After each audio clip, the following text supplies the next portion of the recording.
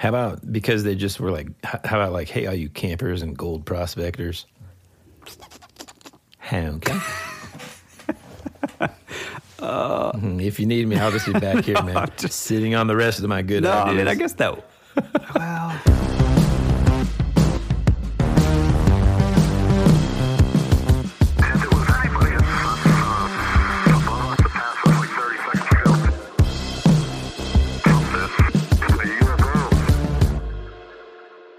Chitra, is that right? What is it? Chitara. Chitara, okay. Oh, boy. Here we go, I got the giggles. God, this is going to be good. Hey, all you Lino lovers and Chitara fans. Welcome back to That Would Be Rad, a podcast that majors in 80s and 90s nostalgia, comic culture, all things paranormal, and minors in retro video games, tabletop RPGs, pre-internet mysteries, and raising our kids to be half as cool as we were back in the 80s. We are your hosts, Woody Brown. And Tyler Bentz. How's it going, man? Hey, pretty good, except for I am just stumbling all over my words today. But what else is new? I mean, I think I botched the last one, so... So... What's that? Like we were saying before the podcast started, my kids have really been getting into Thundercats lately. It's been a long time. Dude, first off, it's super corny. It's so hilarious how corny these old shows are. Man, it's actually, like, I remember now, like, I actually liked Thundercats, I think, better than He-Man. Oh, I definitely did. And actually, I think that, hold on, I'm trying to adjust my microphone here. But I never understood. Go ahead, sorry. I think I actually even preferred Silverhawks more than Thundercats. I remember Silverhawks, and I remember liking it, and I had the toys and everything. I just don't remember. I think I watched Thundercats more or something, because I remember more of that. The one thing that always bugged me, though, was every single one of them have like a name that, you know, is reminiscent of the animal that they are, right? Yeah. And then there's, what's his name? Panthro? Yeah, and he's gray. And he doesn't even look like a panther. Yeah, but I'm sure that was a... I mean, they can't have like a panther-looking character on there, I guess, because it would just get lost. Yeah, and that's the thing. It's like the being an artist and like being a designer for years.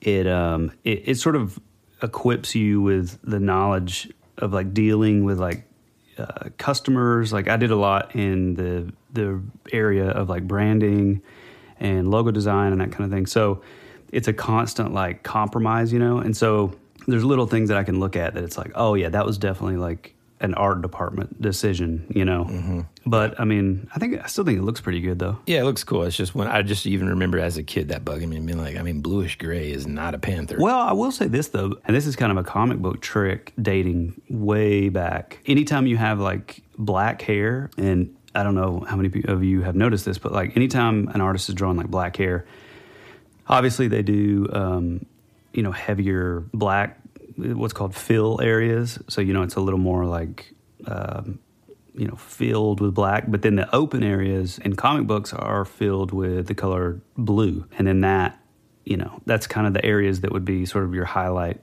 areas, like your, you know, the light would be reflecting. So they have blue. And I think they originally did that, you know, in the old days because they only had like so many colors. So they couldn't process like a lighter highlight, so then they would add in like the blue and it would kind of work, and then, you know, along the way it just became what you did. And even now, even some of the stuff that I've done, my colorist Bill Crabtree, he's amazing. He's done like he's awesome. Six Gun. He's working on a book called Crimson Flower with Matt Kent and Matt Lesniewski. I get his name wrong every time, but he's on Inky Knuckles with me, the art rep that I have, but he's amazing, and you know it's that same thing. He still does the blue for black hair, so it's cool. Oh, one thing about those cartoons, especially that era, one thing that I think is so cool is it's like you can always tell the difference in like the intro art, and it's almost always, you know, high level studio like Japanese artist, because it just looks amazing, and then. You know, then it kind of like gets a little dumbed down once it gets for the actual episodes. I mean, I guess because they had to like scale it, you know? Oh, yeah. There was another cartoon, which is not a lot of people know about. And even now, it's really kind of hard to find a lot of information about it. But there was a cartoon that I was obsessed with, and there were toys and everything. But I only ever saw it when I would go to my dad's house every other weekend in Athens, Georgia, and it came on at like 6:30 in the morning, and it was called Bionic 6. Oh, yeah, dude, man, I remember that. It is such an amazing cartoon. I mean, and the intro is like one of the coolest. It's just, it looks amazing. The artwork's brilliant, and like the costuming is straight up. I mean, it literally, I hate to say this because I love Jim Lee, but there is no way that Jim Lee did not rip the costuming for the Uncanny X-Men costumes. If you've never seen Bionic 6, go look it up because it's really cool. Well, and what was cool too is watching that first episode of Thundercats, because both my kids were like, well, Woodrow had heard of it, but my youngest was just kind of like, what is this? Mm-hmm. And I was like, oh, you've never heard of Thundercats? Well, let's watch one episode, because they're like 20 minutes long. Mm-hmm. It's no big deal. And watching that origin episode, I completely forgot about the nudity. No. I've completely forgot about the fact that they came, like Lino was young before they traveled into space or whatever, and he ends up getting old in that little like sleep chamber thing or whatever. Mm-hmm. And so then he becomes like a quote unquote adult, and then just like give me sight beyond sight, like just stuff like that I hadn't heard in forever. I'm like, God, this is so rad, man. Yeah, that stuff's really cool.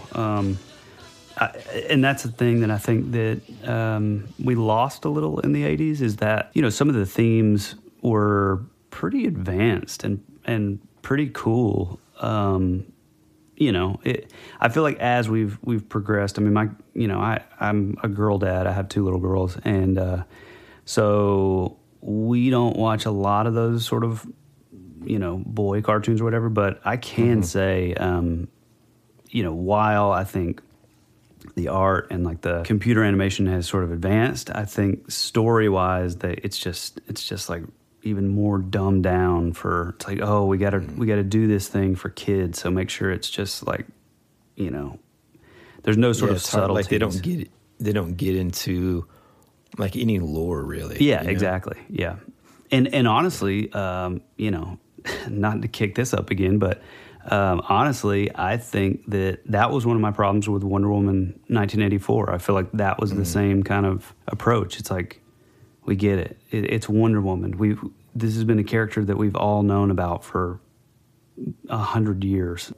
When you mentioned that you showed the kids the first episode, and I said, I brought up the nudity part, I wasn't kidding. That's actually a thing where I think almost the whole first episode, when you see Cheetara does. She's literally naked the whole time.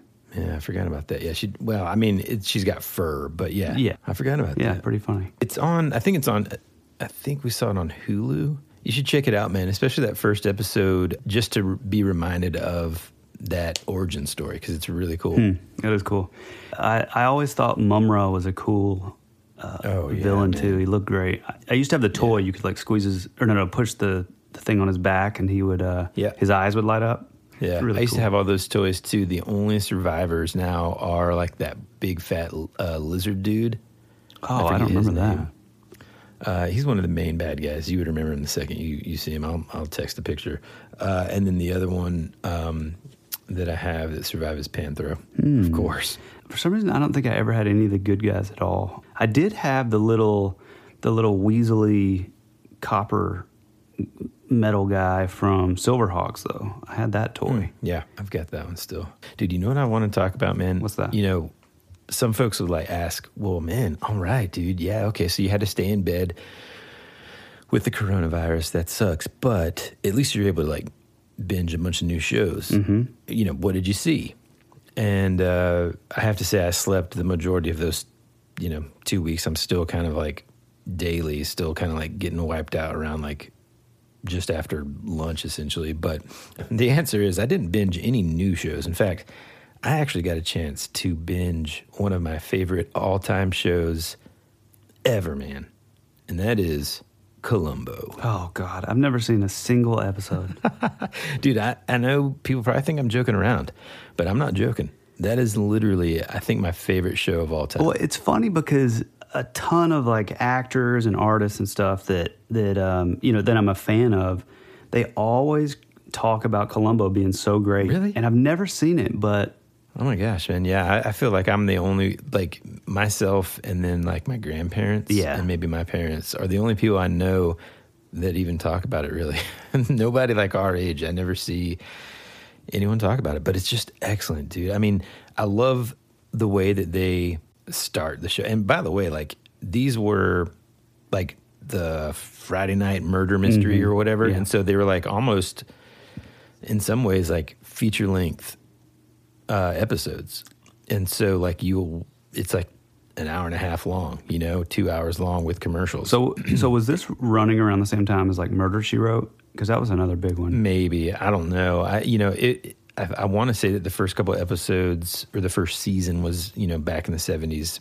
Mm-hmm. But it ran for, like, a long time, into, like, the early 2000s, man. And I don't really like most of the modern ones, truthfully. I like the first maybe, like, 8 seasons. Obviously, if you've never seen it, it stars Peter Falk, who he's also written one of my favorite autobiographies. He's just an awesome person and a cool character. But the Columbo character alone is just one of my favorite in television. And the way that they did it, the show starts off showing you, the audience, you're basically, you witness the murder happening. Oh, okay? I like that. And then after all that, so like the first like 30 minutes is, Columbo's not even in it. You're watching whatever's about to go down and why it goes down, and you watch the person commit the crime, the murder, and then cover it up and cover their tracks and all this kind of stuff. And then basically after that commercial break, here comes Columbo. And he pulls in this ratty old car, and he comes out and he's kind of disheveled, and he appears to, especially the criminal, as just like kind of a bumbling, sort of not important person that's just kind of like not quite with it, And there's no way. That's like his thing, right? Yeah, and you can never really tell if it's hard to explain. It's like you never really know. My wife and I were kind of talking about this because since she was forced to be bedridden as well, believe it or not, I actually got her into the show, and so she binged it with me. Does she like it? Is she into it? Yeah. Oh, yeah. Now, I mean, would she choose to watch Columbo over any other option? Probably not. Over Housewives of New Hampshire? Yeah, or whatever. But, in several instances, she was like, oh, man, we got to finish that episode because you wanted to see what happens. Because, like, really, the most amazing thing after you've witnessed this murder and stuff and you know what happened is to watch Columbo unravel it. And then throughout that time, you're like, does he know right now? Because he seems to, I feel like the moment he steps foot on the scene, he already kind of has figured it out in his head. And then at that point, he just kind of starts toying with the bad guy. And it's just so awesome to watch. And now he's like a detective? Yeah. Or like a PI? Yep. No, he's a detective. He works for the Los Angeles Police Department. Okay, cool. Lieutenant Columbo. And so most of the murders and stuff typically deal with, super wealthy folks, but not all the time. But, it's unique in that, especially back then when they came out, I think it was the only one that would start that way. You get to watch what would typically be the mystery. And then after that, you get to watch Columbo figure it out, and then just just wear this person down, and the famous line, just when the person thinks they're like safe, Columbo will come with like a bunch of questions, like hey, where were you on this day or whatever. And they're like, oh, come on, that's easy. And then Columbo will be like, oh yeah, you're right. God, what was I thinking? And then he'll be leaving, and the murder just feels like, okay, whew, I made it, this is it. And then as Columbo like either leaves or he has just walked out the door, he comes back and he's like, just one more thing. I'm sorry to bother you, ma'am. I just wanted to ask you one more question. What is it? And that's like his famous line. And he'll ask him other questions. And dude, it's so good, man. Man, you kind of got me excited about watching Columbo now. Yeah. Those words have never been said by anyone. If you dive into like season 1, for example, just know, just like we've talked about other things, the pacing, oh yeah, it is super totally slow. different. That 70s and early 80s style, like they'll do some like artistic things that you're like, boy, that was just like a slow fade into a scene that's just like the exterior of a hospital. So in other words, it's like super blurry, and it comes into focus. But nowadays that would be like a quick 10-second ordeal. Now it's like a full minute. This is like a full 2 minutes of just a slow coming into focus, and you're like, God. And then it's just the exterior of a hospital. It's like, what? That has nothing to do with the story other than that's where the victim. You know what I mean? Talking about vintage poor pacing. Yeah, that's really funny because, as the listeners know, we have been watching a lot of 80s movies lately, and yeah, boy, you really forget a lot of those super long, drawn out sort of techniques that that now is like a jump cut, 2 seconds and it's gone. So that's just kind of like a fair warning. If you dive into it, just kind of be a little on the slow side. Mm-hmm. Sometimes, really, man, even though it's cool that they do it that way and they show you the murder first, I got to be honest, sometimes, and it gets on Anne's nerves because she's like, no, I want to watch that part. I kind of skip to just when Columbo comes on the scene. That's what I want to see. I want to see him just take this person down because it's just so good. So now, as someone who's never even seen a single episode, does he kind of provide like the comedic relief or like the charisma kind of thing? Yeah, both, man. But it's weird. It's like he's just such a funny character, man. Like he'll do this thing where he like shows up, he looks like he hasn't slept in forever, and everyone's wanting to tell him, oh, good, because he's such a sought after like detective that solves it every time. Mm-hmm. The police force on the scene and stuff, people that are there, they're like, oh, good, Columbo, and they're starting to fill him in on something, and they're giving him all these details, and he looks like he's listening, but then he's like, did you say there was coffee in here? And then that, and then the guy's like, huh? Or he'll have like this boiled egg, right? And he's always kind of like searching in his like trench coat to find the right thing, and then he'll just like pull out this boiled egg.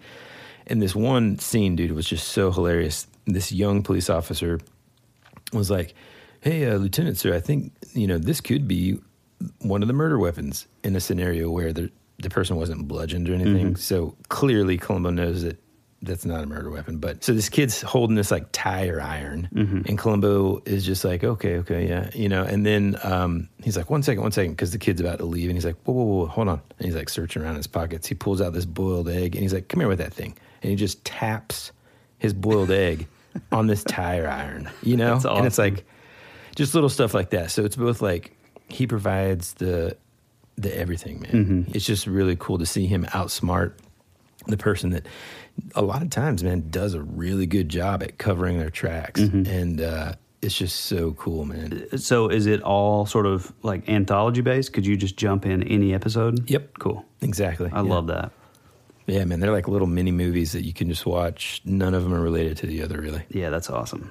I feel like that's something that, I don't know, I wish there were more of that. I mean, a lot of my favorite things are that way. It's like, which you've got to read the Hellboy stuff, but like the Hellboy trades are like that. The Batman Black and White is like that. It's just like little vignettes, and I think it's cool just to see sort of like, okay, I'm going to take 10 pages and throw this character in like a random time and in a random sort of situation and just see what happens. I think that stuff's cool. It is cool, man. You're right. There's not really a lot of that. I guess there's more like anything they do like that nowadays is more like anthology series, right? Like the American Horror stuff. And well, I guess Black Mirror is like that. That's true. Yeah, you're right. But yeah. Like American Horror Stories, it's like per the series, which is pretty cool. Speaking of that, I started watching 1984. Yeah. Which, is that the most recent one? I think so, man. I don't know. I've never watched any of them. Man, I've tried several times. There's just something about, it's weird because like I love horror stuff, but there's something about it that's like so just over the top. I don't know. I don't know. It never totally like grabs me, even though when I see like a new one come out, it's like, oh man, I got to check that out. I always watch like an episode or two, and then it just doesn't. It's not very lasting to me or something, you know. But yeah, no, I started watching the 1984 one, and I really liked it because it had this sort of 80s thrasher or 80s slasher vibe, and but then it's like I don't know. It's like they had the tone, and it was cool, and then it just kept going so over the top. So sort of like over the top cliche 80s stuff, or just like almost like they had the 80s stuff down, and then because it's new, it's like it takes itself very, very seriously. So it's like okay, now this person's going to die. Now it's not really this person, it's another person. It just like, I don't know. It was just too much. It's almost like it would have worked. I mean, to me anyway, like maybe everybody else thinks it was great, but to me it would have worked as like a single hour and a half, 2 hour deal instead of spreading it out over an entire season kind of thing. Okay. And so like, how are these built? Are they like mysteries? I mean, it sounds like it's kind of like a mystery or something. I mean, this one, for example, is kind of like a, like sleepaway camp, really. Oh, okay. But then it just, I don't know. I think the thing that makes those 80s movies so sort of special is they are kind of, they are cheesy, which I think they did a good job with that. But they don't take themselves seriously, and I think they were even at like the height of those movies, I think there was still a self-awareness of like, yeah, we know that this is kind of cheesy, but that's why we love it. You know what I mean? And that was what was missing in this. Now I'm going to have to watch it to see if I agree. I mean, I think you'll really like it. The first 2 or 3 episodes, because I think I even texted you and I was like, dude, this is awesome. But I don't know, it just keeps going. Yeah.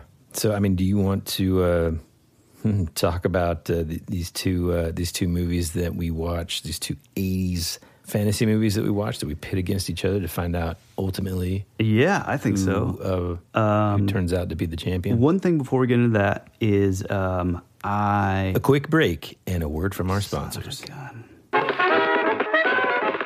We will return after these messages.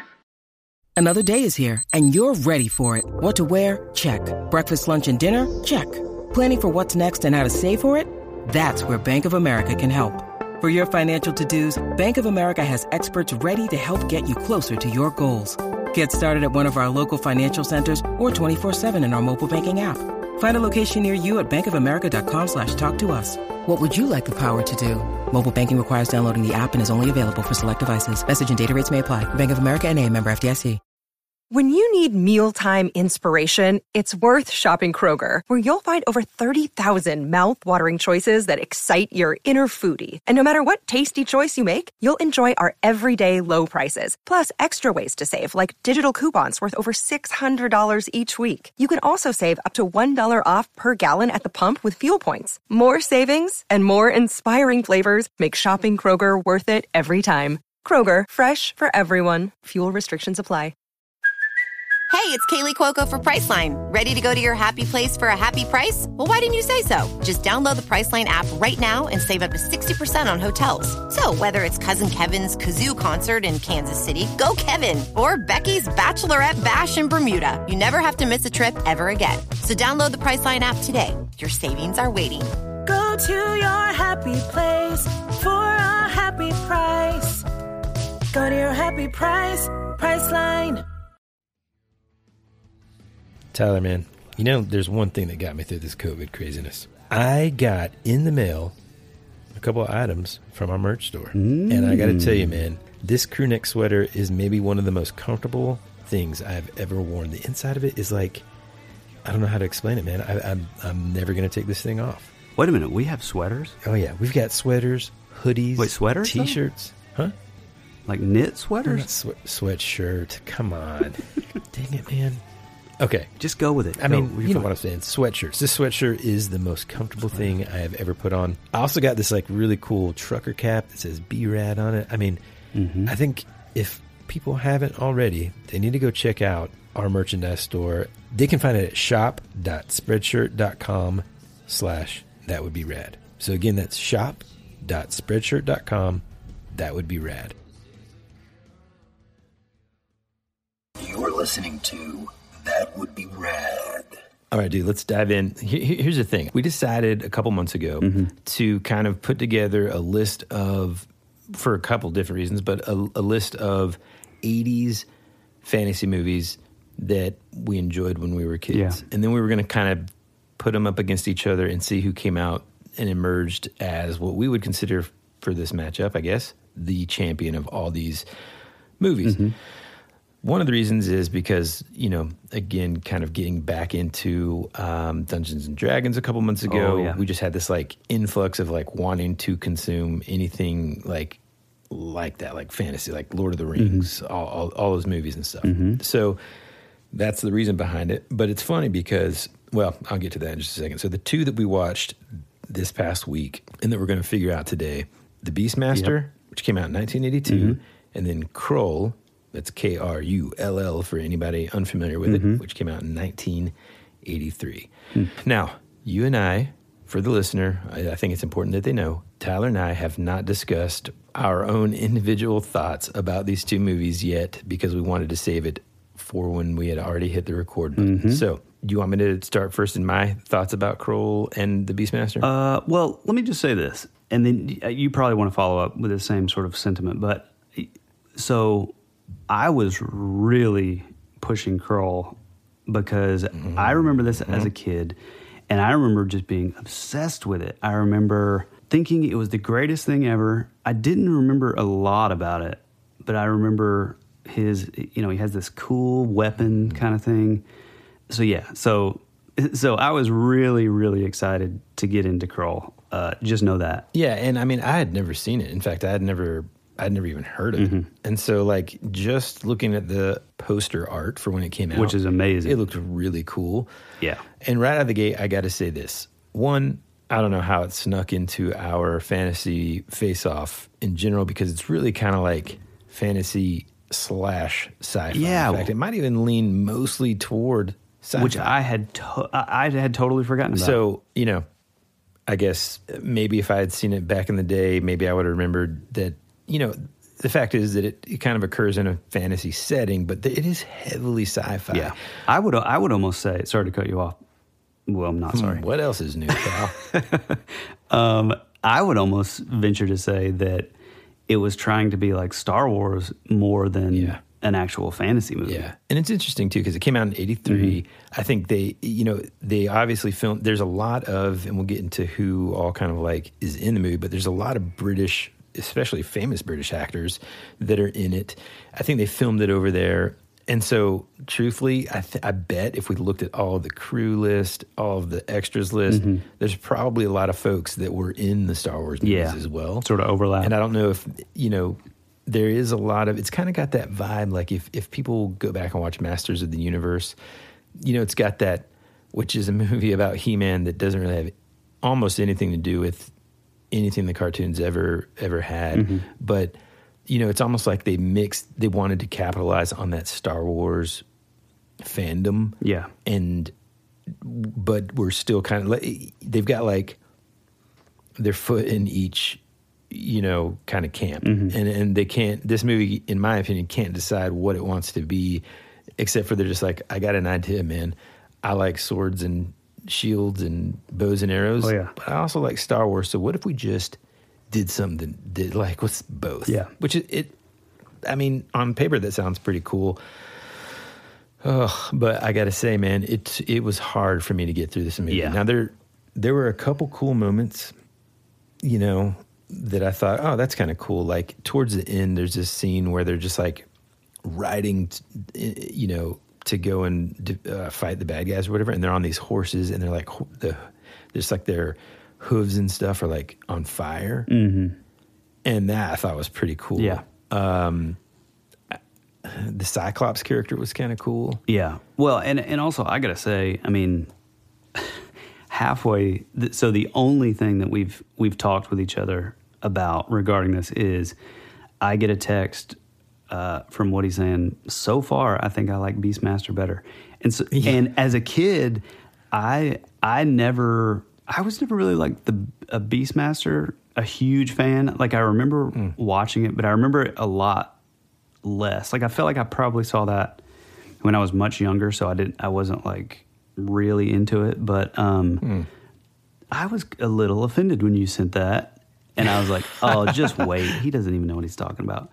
But I gotta say, dude, that's so funny. I was the exact opposite. My brother and I, we were obsessed with the Beastmaster and the Beastmaster 2.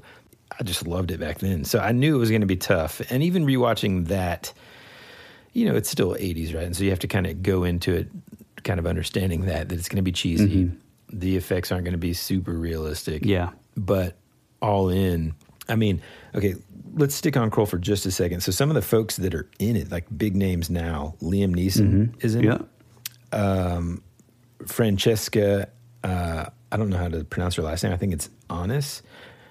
She plays Lady Jessica in Dune, which you haven't seen still, but she plays Paul Atreides' mother, basically, in the 80s Dune movie. Which what else was she in? Because I immediately recognized her.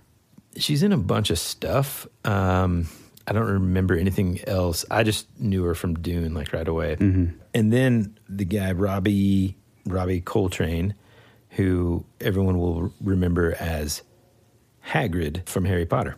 Wait, which one? He doesn't have a beard, which is probably why you didn't recognize him in this movie, but he's super young. What character was he? Gosh, man, I don't know his name in the movie. Tor or something. And did you see anything on the Cyclops guy? Because I feel like I've seen him. I mean, obviously he doesn't have a real, he's not a real Cyclops, but I feel like I've seen that guy before too. I didn't take the time to research that, man. To me, it was just kind of the plot was all over the place. It's kind of telling that none of the main characters, like the lead male actor or the lead female actress, really did anything else. Mm-hmm. I just thought it was tough to get through. I wanted it to be there's some cool parts, right? And if you're a little kid, I can see totally why it's oh man, that's cool. Mm-hmm. They're blocking lasers with a sword, and you're like, well, okay. Well, also like what I said earlier about it trying to be Star Wars. So a couple things. Number one, all of the sword battles were with regular swords, but they had electricity, kind of lightsabers. All the bad guys, which were called the Slayers, were, I guess they were aliens, right? Yeah, they were sort of like robots, but then once they were killed, this little alien thing would shoot out. That was weird. And also, if you're a fan of R2-D2, when he gets burned or gets shot or something, and he makes that we'll put the sound in. But if you like that sound, that's the sound that you heard every single time one of the villains were killed. Oh yeah. Did you notice that? Yeah, man. Every single time was that. It was crazy. Another thing that I was so disappointed in, and because the main thing that I had remembered was that sort of star spinning blade thing, and he doesn't even. Oddly enough, there's 20 battles with the Slayers and all these other characters, and then right at the last bit of the movie, all of a sudden he pulls out this weapon. It's where the f*** that been? Yeah, no, I think there's some scene where as you can tell, that's how invested I was in this thing. Yeah. And even it just lost me. Yeah. But dude, in comparison to, I think obviously it's pretty clear in our minds that. Well, let's get into before we get. Let me talk a little bit about the Beastmaster. Yeah. So for me, obviously better acting, better quality, better actors, man. It's got Rip Torn, for God's sakes. It's got Mark Singer, and if you don't know him from the Beastmaster, he was the guy that played the lead character in the TV series V back in the 80s. which I was obsessed with whenever I was a kid. It scared me to death, but I watched it. And then who else? I feel like John Amos, the dad from Good Times. You'll know him whenever you see him. And then yeah, he's awesome. And his character's amazing. Yeah, he's like a monk almost. He's the guy. Immediately, I recognize him as the dad from Coming to America. Yeah, the restaurant. He owns McDougal's. Yes. Yeah. Dude, and then also, rest in peace recently, Tanya Roberts from Charlie's Angels, who recently passed away, just like a few days ago or something. Oh, at the time. And that's the girl? This airs, and it'd be several weeks. Yeah. Dang, and man. boy, she is just gorgeous. Yeah, man. she was great. But some funny things, like I said, my brother and I were obsessed with these movies. I'm pretty sure, I just don't remember seeing, I was kind of caught off guard. There's this scene where the Beastmaster approaches this almost like a pond or something, and he's kind of like sneaking up on these two like girls that are just like bathing in the pond, and you see it's straight up nudity. Now keep in mind this is rated PG, and you're seeing on screen straight up boobs, and I don't remember that. Which, I mean, whenever you would see that be in as a kid for brief nudity, I mean this is like full on two topless girls, and it just kind of stays there for a while. Yeah, but dude, they don't warn you about that back in the day. I guarantee you that wasn't like on the back cover or anything. So that's why I think like we might have had like the TV version that we recorded or something. But even then, man, I guess I don't know. Maybe that was part of the reason why we loved it so much. But man, I just thought it was better. The story's cooler. The Beastmaster himself is kind of cool. At first, kind of rewatching it as an adult, I was like, he's got this ferret that follows him around. I'm like, not really. Yeah, well, that's cool. what. Yeah, Toto and Pogo, or Toto and Poto. Like, but then, other animals kind of end up coming into the fray, like this awesome, like eagle, and, that kind of thing. So it ends up being a lot cooler. Yeah, I thought this was really cool. I think the reason that I don't know, it's weird. I just have a memory of not liking it because, so what I like about sort of that era and like fantasy movies is like, I like all like the magic and like wizards and like, I love all that kind of stuff. And so I think as a kid, I didn't really gravitate towards this movie or this franchise really, because he's kind of more almost like a barbarian type, which I think they even say that in the beginning of the movie. And so, instead of like your sort of warrior, your hero guy, instead of him being a little more modernized, and when I say that, I mean like in the arena of like fantasy sort of style and costuming, he's pretty much wears like a loincloth the whole time, and he's like shirtless, which by the way, this dude is probably the most ripped dude you've ever seen. I didn't lean into it, I think, because of that. But honestly, man, I got to say, dude, in rewatching this, I really like Beastmaster. It's really cool, right? Doesn't it make you want to be a Beastmaster character in Dungeons? The whole time I was watching it, that's all I could think of. Me too. Yeah, he's a great actor. I felt like the chemistry between all of the actors, it just felt like, especially in comparison to Kroll, it just felt like, man, I mean, the acting was so stiff and so just not good. Even though, with Kroll, going back to Kroll a little bit, even though I feel like the lead guy, I feel like he could have actually been pretty great. But I don't think the directing was good.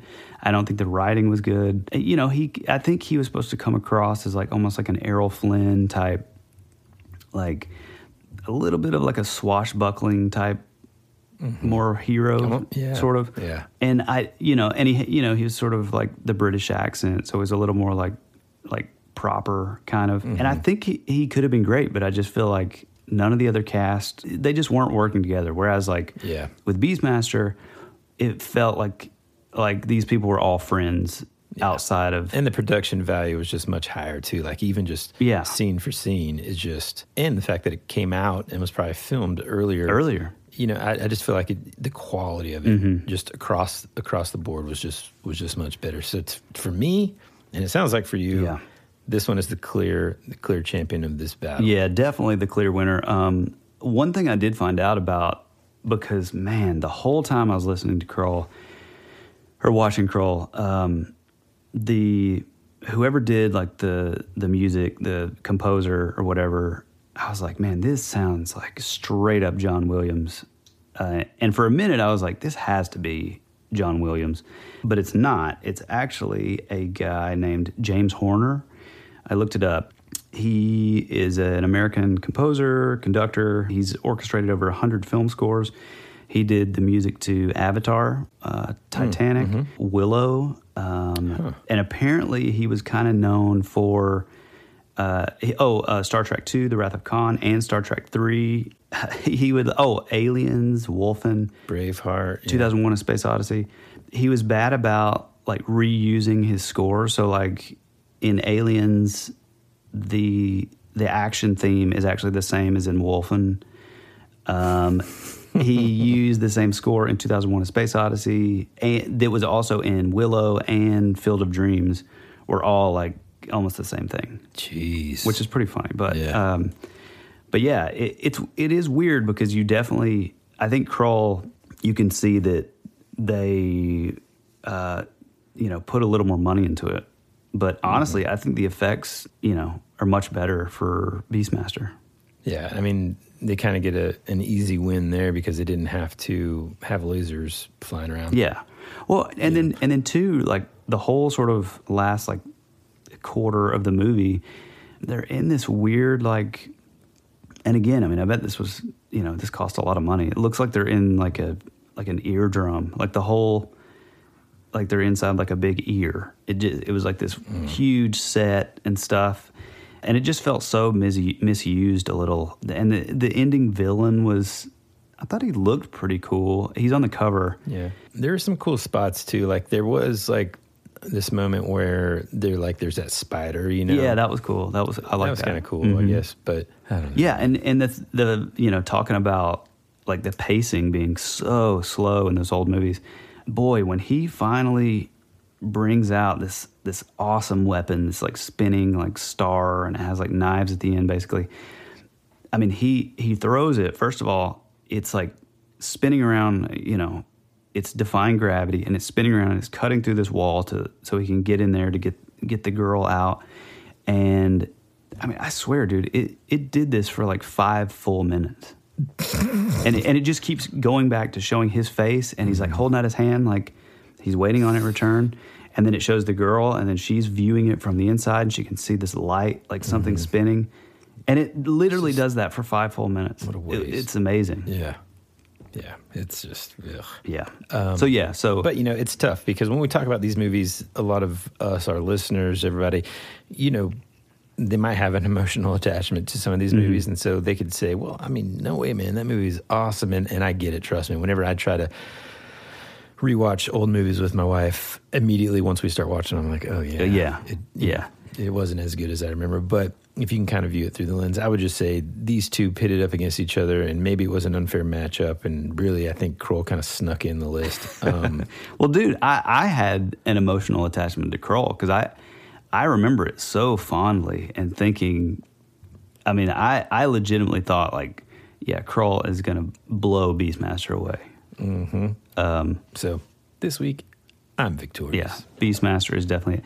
Now, do we have the Beastmaster sequels? No, not on the list. I kind of want to watch Beastmaster 2. Man, I mean, I'm definitely going to watch it because I thought it was awesome. It's pretty good, man. Beastmaster 3, you can go ahead and skip, though. It was like a TV only.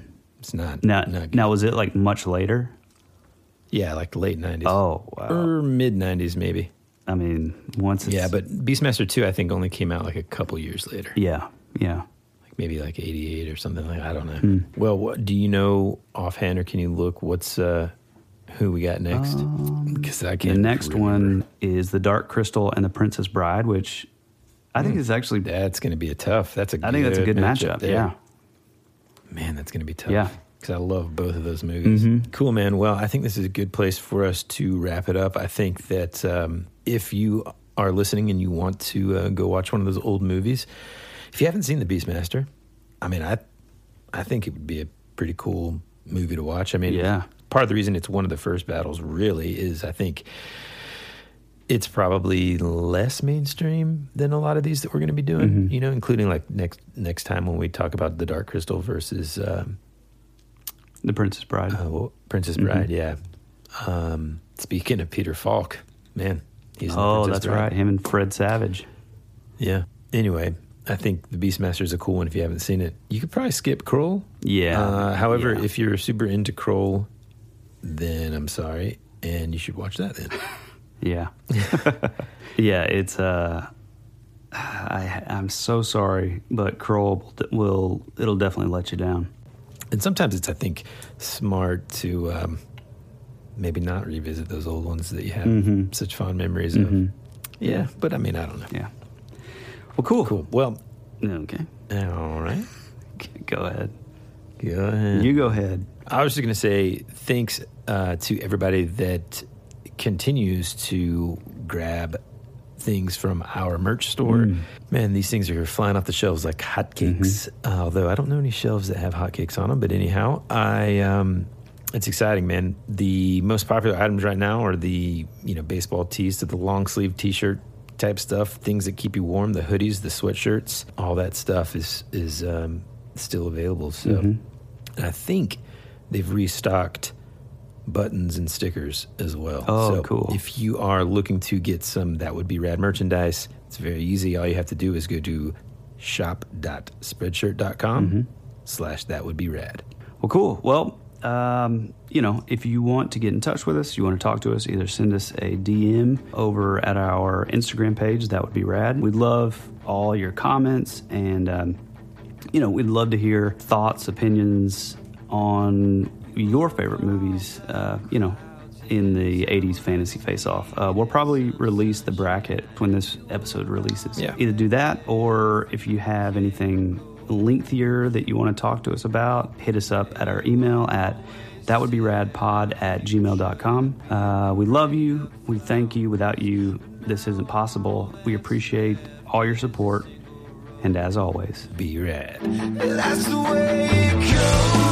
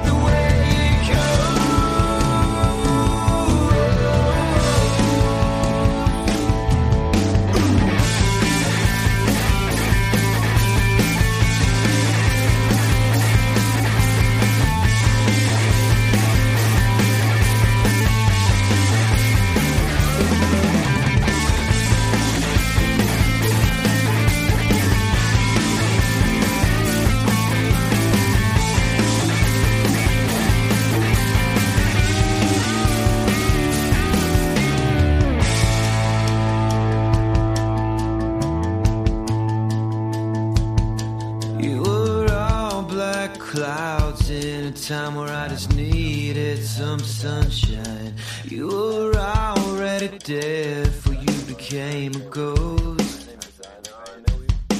You always